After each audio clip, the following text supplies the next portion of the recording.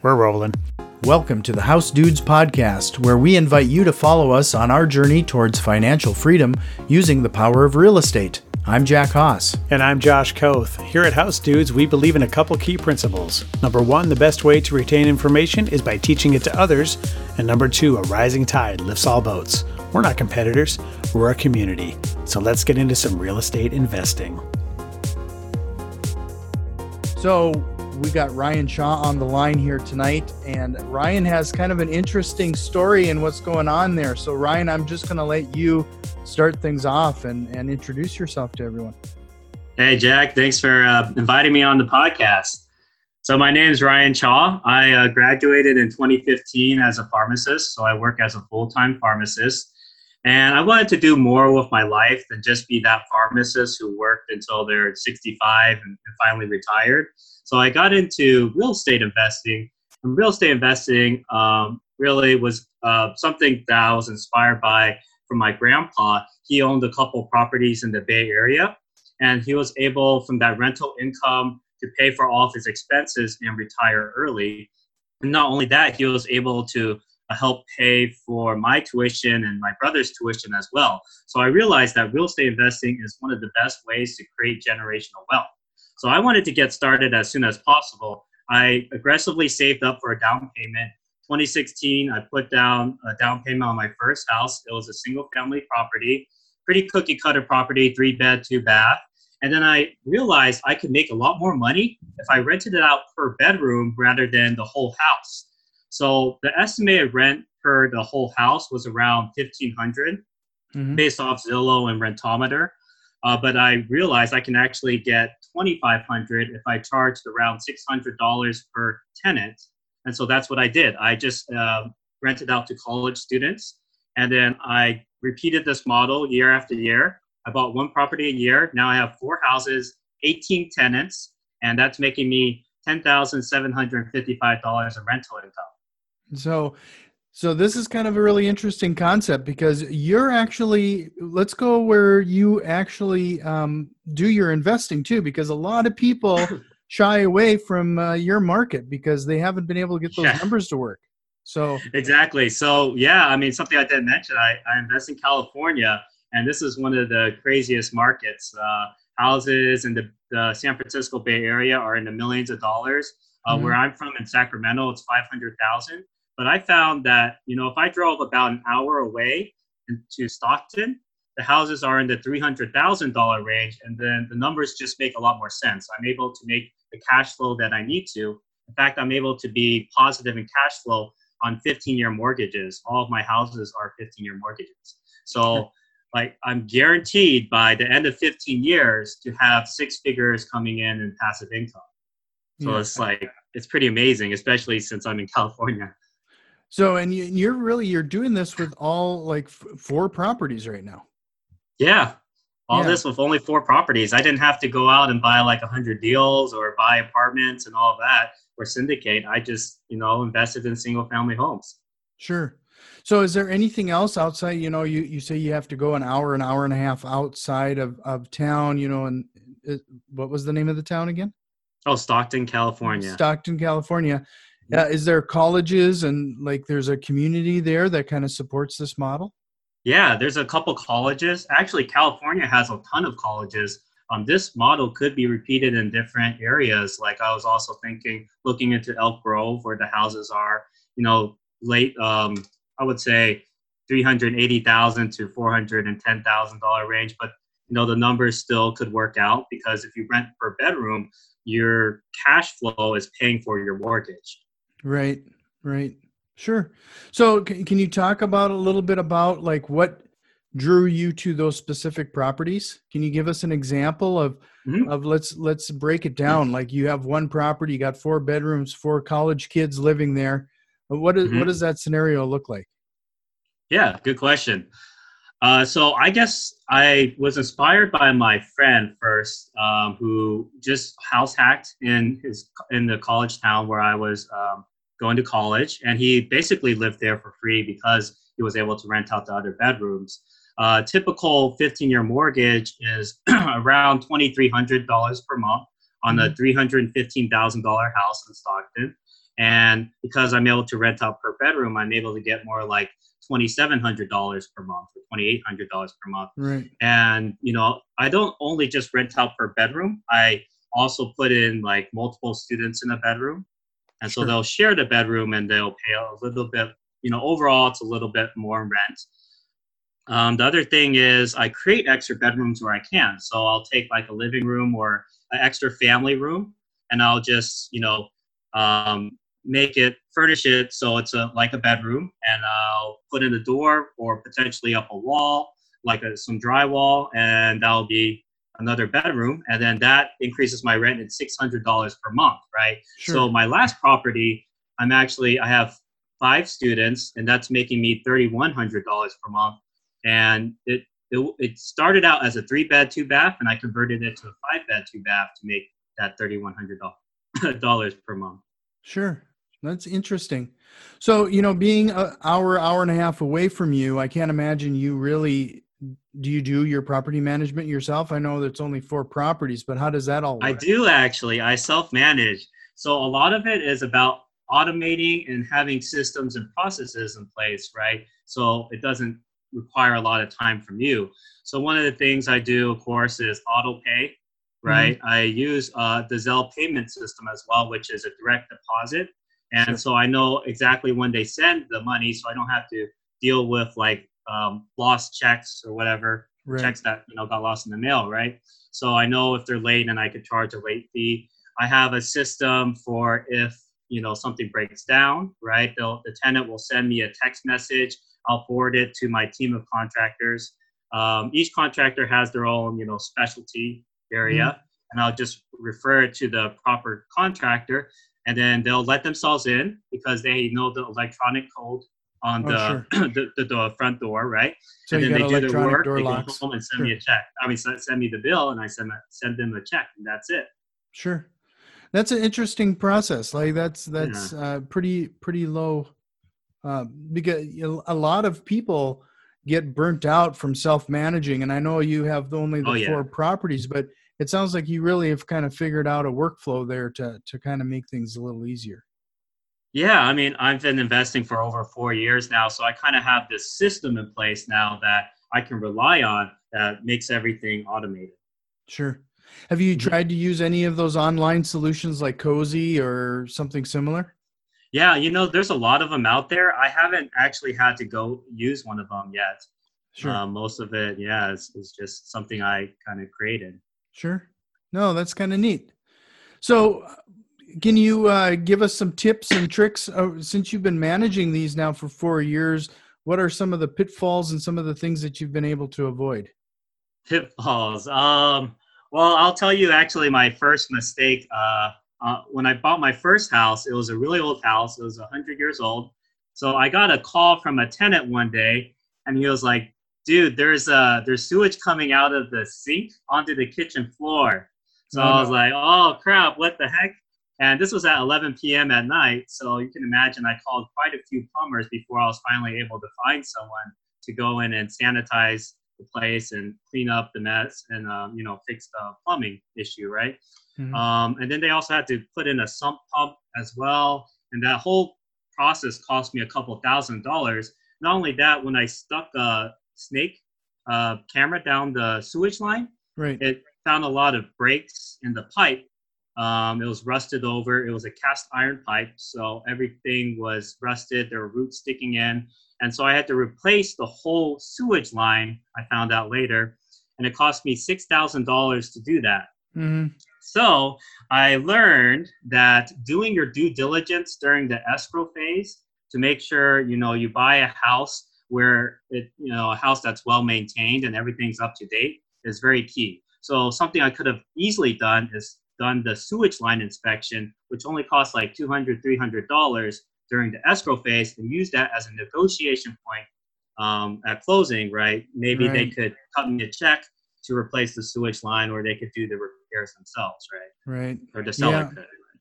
Yeah, and I think a lot of people lose sight of that you get a property under contract, whether it's off the MLS or if you're talking to that buyer directly, you still have that period of time to do some due diligence. And frankly, it's Exactly. another negotiation period.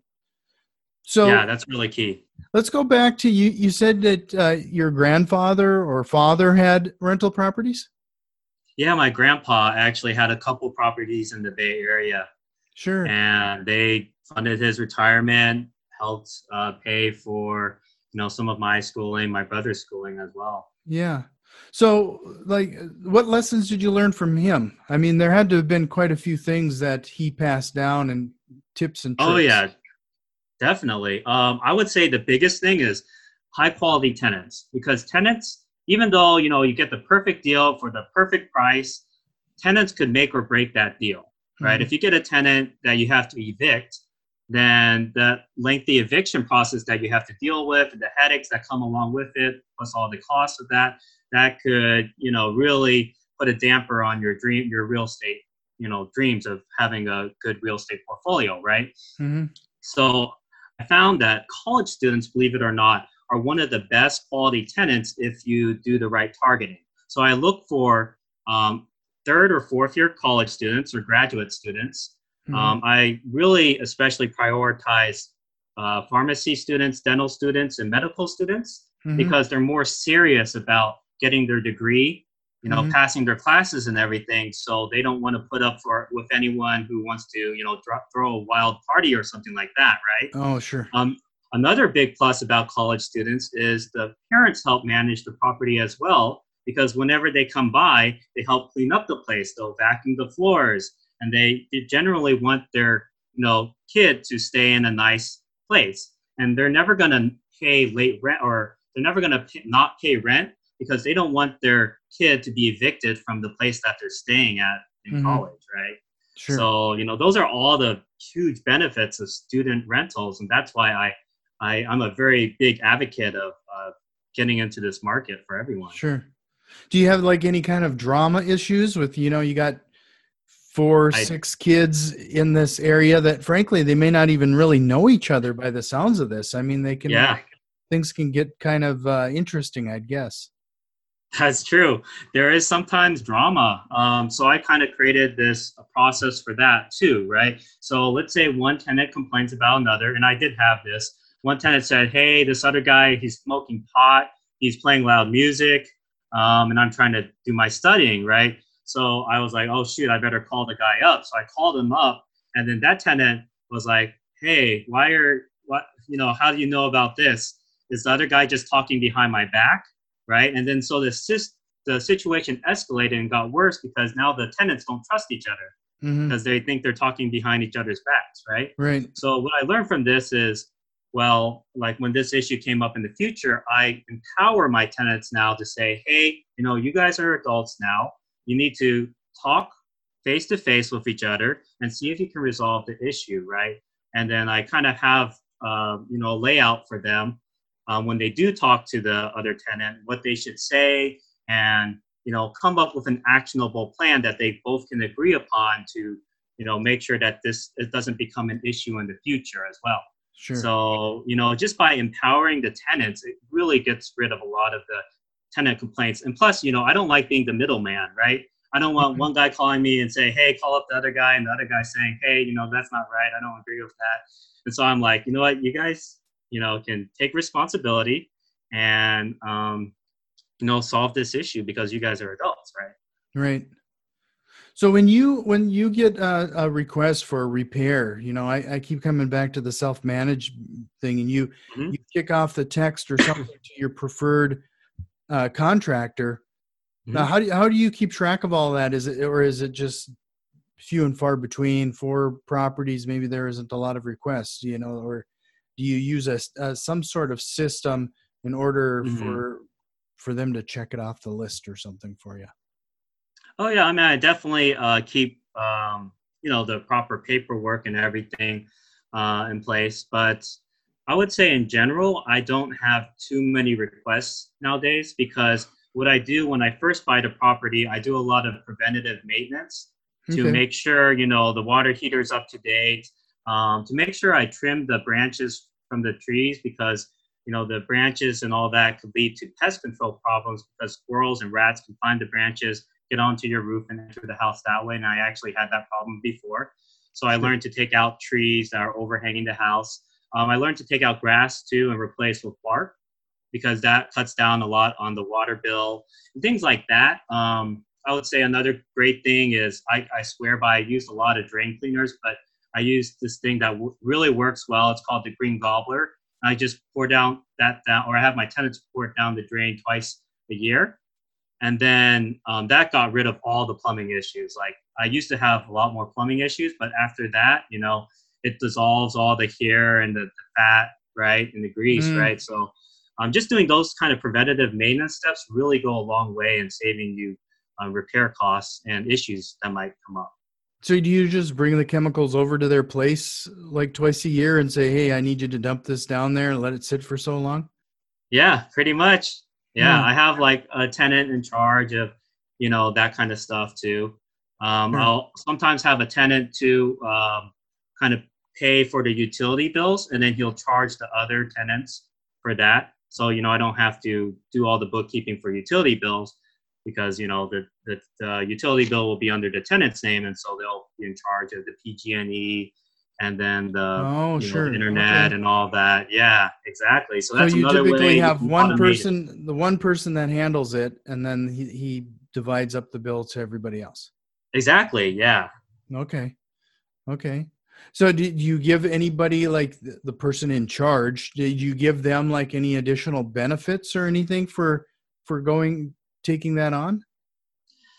Usually it's on a kind of a volunteer basis. I haven't actually provided like financial incentives. The only time I've provided like a financial incentive would be for referrals. Sometimes, at the end of the year, I'll say, hey, do you guys know anyone who might be interested in the property or staying at the house? And once that referral signs the lease, then I'll give the tenant who referred them $100 just as a referral fee. But I haven't really been having to do that as often nowadays, because there's so much demand. I would say there's like 4 tenants interested, like high quality tenants interested for every room I have. Mm-hmm. So nowadays, I don't even have to, do too much marketing. Sure. So when you so when you do have to do marketing, how do you typically have found your tenants? Facebook groups. So every college will have Facebook groups. So there's the textbook exchange group. There's the off-campus housing group. There's the class of 2022 or whatever. Mm-hmm. And then you just get onto these groups, and then you post your, for rent, right? For anyone interested in staying at a place near campus, 5-minute walk to campus, right? Or less. And, charge is a lot cheaper than on-campus housing, right? On-campus housing is more like $1,200 a month. And, they're getting a lot less privacy. They're having a shared, dormitory life, right? Mm-hmm. So I'm providing my place for $600 a month, which is like half the price. And they're getting a lot more privacy. They're getting a lot more room. And they're just as close to the classes as the on-campus housing. Sure. So it's been really great. Yeah, it's an amazing, I believe it's a blue ocean market. Sure. What do you mean by that, blue ocean market? Oh, blue ocean. So that basically means, for those who aren't aware of the term, it basically means a market that's untapped. Mm-hmm. Like it's like Uber, right? When there's the whole taxi service, right? But then Uber came in and disrupted that by creating a phone app that's convenient for users, and so that anyone could book a taxi anywhere across the world, right? And they put ordinary people into cars. And of course, everyone knows the story of Uber, but that's an example of a blue ocean market. Sure. So you don't have any regulation, like in my market. I live on the river that divides Minnesota and North Dakota. So you probably, I don't know if you realize that, but in part of our market, you can't have, I want to say it's over 4 unrelated people living in the same house. Right. So those type of regulations that you have to deal with? Exactly. So I actually do not, because what I do is I call up the local city housing and planning, commission, and I ask them, I want to do this, right? Is this legal? And what do I have to do to make sure it's legal? And they said, yeah, it's totally fine. To do this in your college town. You can even have multiple students in the bedroom. You could have multiple leases, as long as you have a business license with the city. So as long as the city gets their cut, basically, they Right. were okay with it. And then I write down the name of the people I talk to, right? And you just got to do that due diligence to make sure that it's allowed in your local county or local city, right? Sure. Sure. But I would say most places in California actually do allow that. Okay. Uh-huh. Have you like, since you're catering to college students, do you find that you have to provide some accommodations, that you're already dividing up these houses, Mm-hmm. and adding bedrooms where there traditionally wouldn't be, like, converting a living room to a bedroom or what Yeah. have you. But have you found that you have to attract certain people, you have to provide any kind of accommodations that wouldn't be traditional? Oh yeah, definitely. So of course you want to make your place comfortable for your ideal customer or your ideal tenant, right? So for college tenants, they prefer convenience. So being close to the school, as close as you can, as possible, is a really big plus. Another big plus is having a fully furnished house. So I actually do provide all the furnishings. Okay. For every bedroom, I have a bed, desk, a chair, and a nightstand. Sure. So, all of that's provided and it's all tax deductible and everything, right? So once I set it up one time, then it's there pretty much for life or so, right? Mhm. I mean, of course things break down, but for the most part, yeah, if I provide the furnishing, that's a huge plus for a lot of the students. So they're willing to maybe pay a little bit more of a premium price just to have that stuff move in, rather than them having to buy a couple $100 queen size, a full size bed, right, to move into the property. Sure. Do you, Yeah. but outside of that, how often do you have to replace the mattresses, and, like, how often do you have to turn some of that product? I So I mean, try some of that to, stuff is yeah, that's a good disposable. question. I do try to buy the furniture from the previous owner if possible. Hmm. But if not, I will, like for the last two houses, I'll furnish every bedroom. And since I furnished it, I haven't had to replace it. Sure. We'll see in the future, but for the most part, I look for good quality pieces that I can put into the Sure. houses. Are there any other things, like, we do have a few college rentals ourselves, and we kind of try to Yeah. college proof it a little bit. Remove all the Right. carpeting. We do more vinyl type flooring. That Vinyl flooring. Yeah. do you follow the same suit on that? Yeah, exactly. Yeah, I try to replace carpeting sometimes with vinyl flooring, right? All that type of stuff, like you mentioned. Yeah. Sure. Mhm. Well, we're probably coming to the end of our time here, but, like, I always end with, is there a question or something that you wanted to cover that I didn't ask about? I guess the mindset piece is a Sure. big part of it. Yeah. So, I would recommend reading the book called Miracle Morning. Hmm. That's a really good one. It kind of goes over the type of mindset and how to be productive with your time, right? But to be a real estate investor, I really think it's like 80% mindset. You have to be able to deal with a lot of obstacles, and you might get some bills that are pretty hefty bills. They're a couple $1,000s, and it might make you want to quit because you're dealing with tenant headaches, or things break down and you're like, oh my gosh, I can't handle this, right? But as long as you have like that strong mindset and the systems and processes in place to or have like a model, right, for Hmm. investing, then that's how you become a successful real estate investor. In fact, all the successful real estate investors I've talked to, they said mindset's huge. Hmm. They spend a lot of time on developing a good, strong mindset. No, For that's a really Yeah, good point. And I think what's really interesting about your story is that you had a grandfather who kind of been there, done that, yeah, and that probably helped a lot with your mindset right off the bat. But there's still something about still getting off that bench and doing it, and there does take some mindset and some encouraging on your part to get moving. I mean, yeah. So, exactly. and that does, I'm going to pull you back into the conversation a little bit. It does.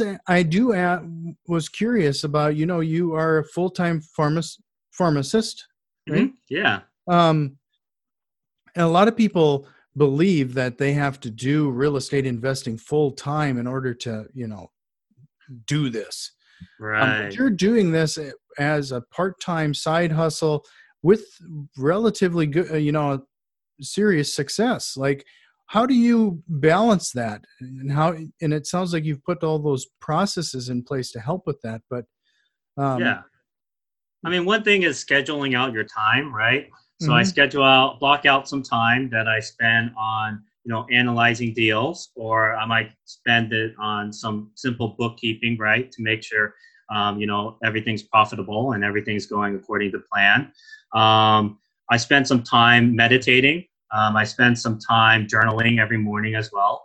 Mm-hmm. And so just doing all those exercises, especially time blocking, and make sure that you're very efficient with your time. You only put like an hour, and, everything that you want should get done within this hour. So you don't have to be perfect, but you just need to get it done, right? So just having that kind of mindset or that type of approach really helped me out. So, and that's where the Miracle Morning comes into play. Yeah, exactly. Yeah. So I highly recommend that book for everyone if you guys haven't read it yet. Yeah. It's kind of funny.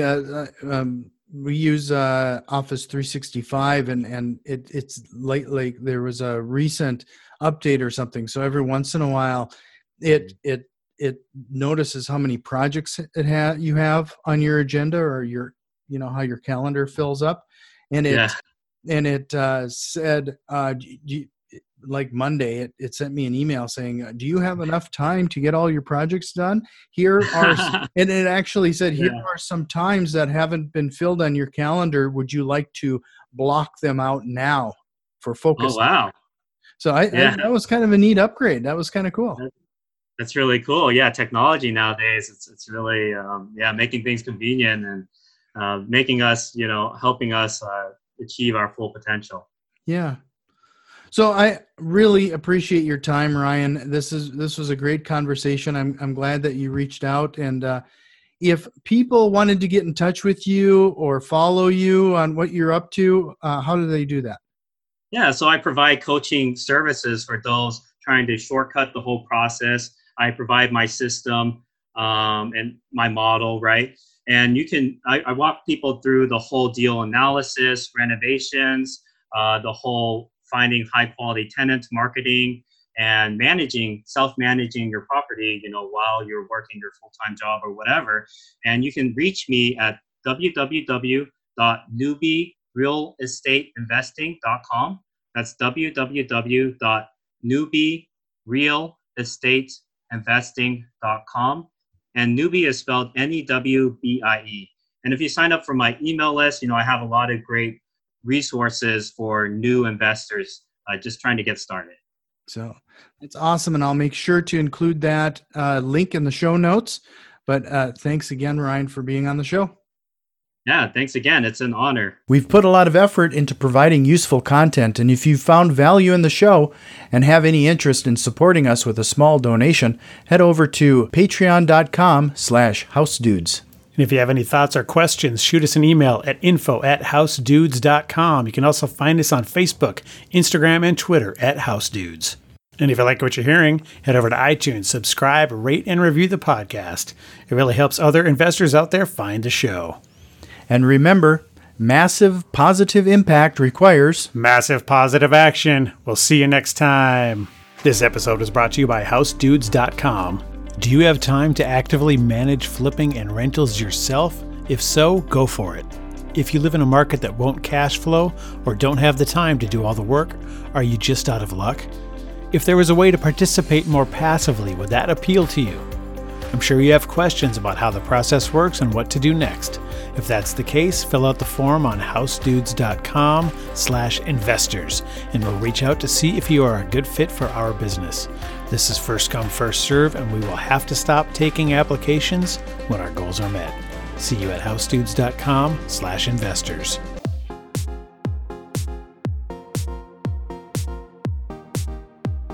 I don't like like to tell a man what to do with his money, but if you ain't investing in property, then you're dumber than a dummy. I'm not dumb. I'm smart. Well, buy property. That's my advice.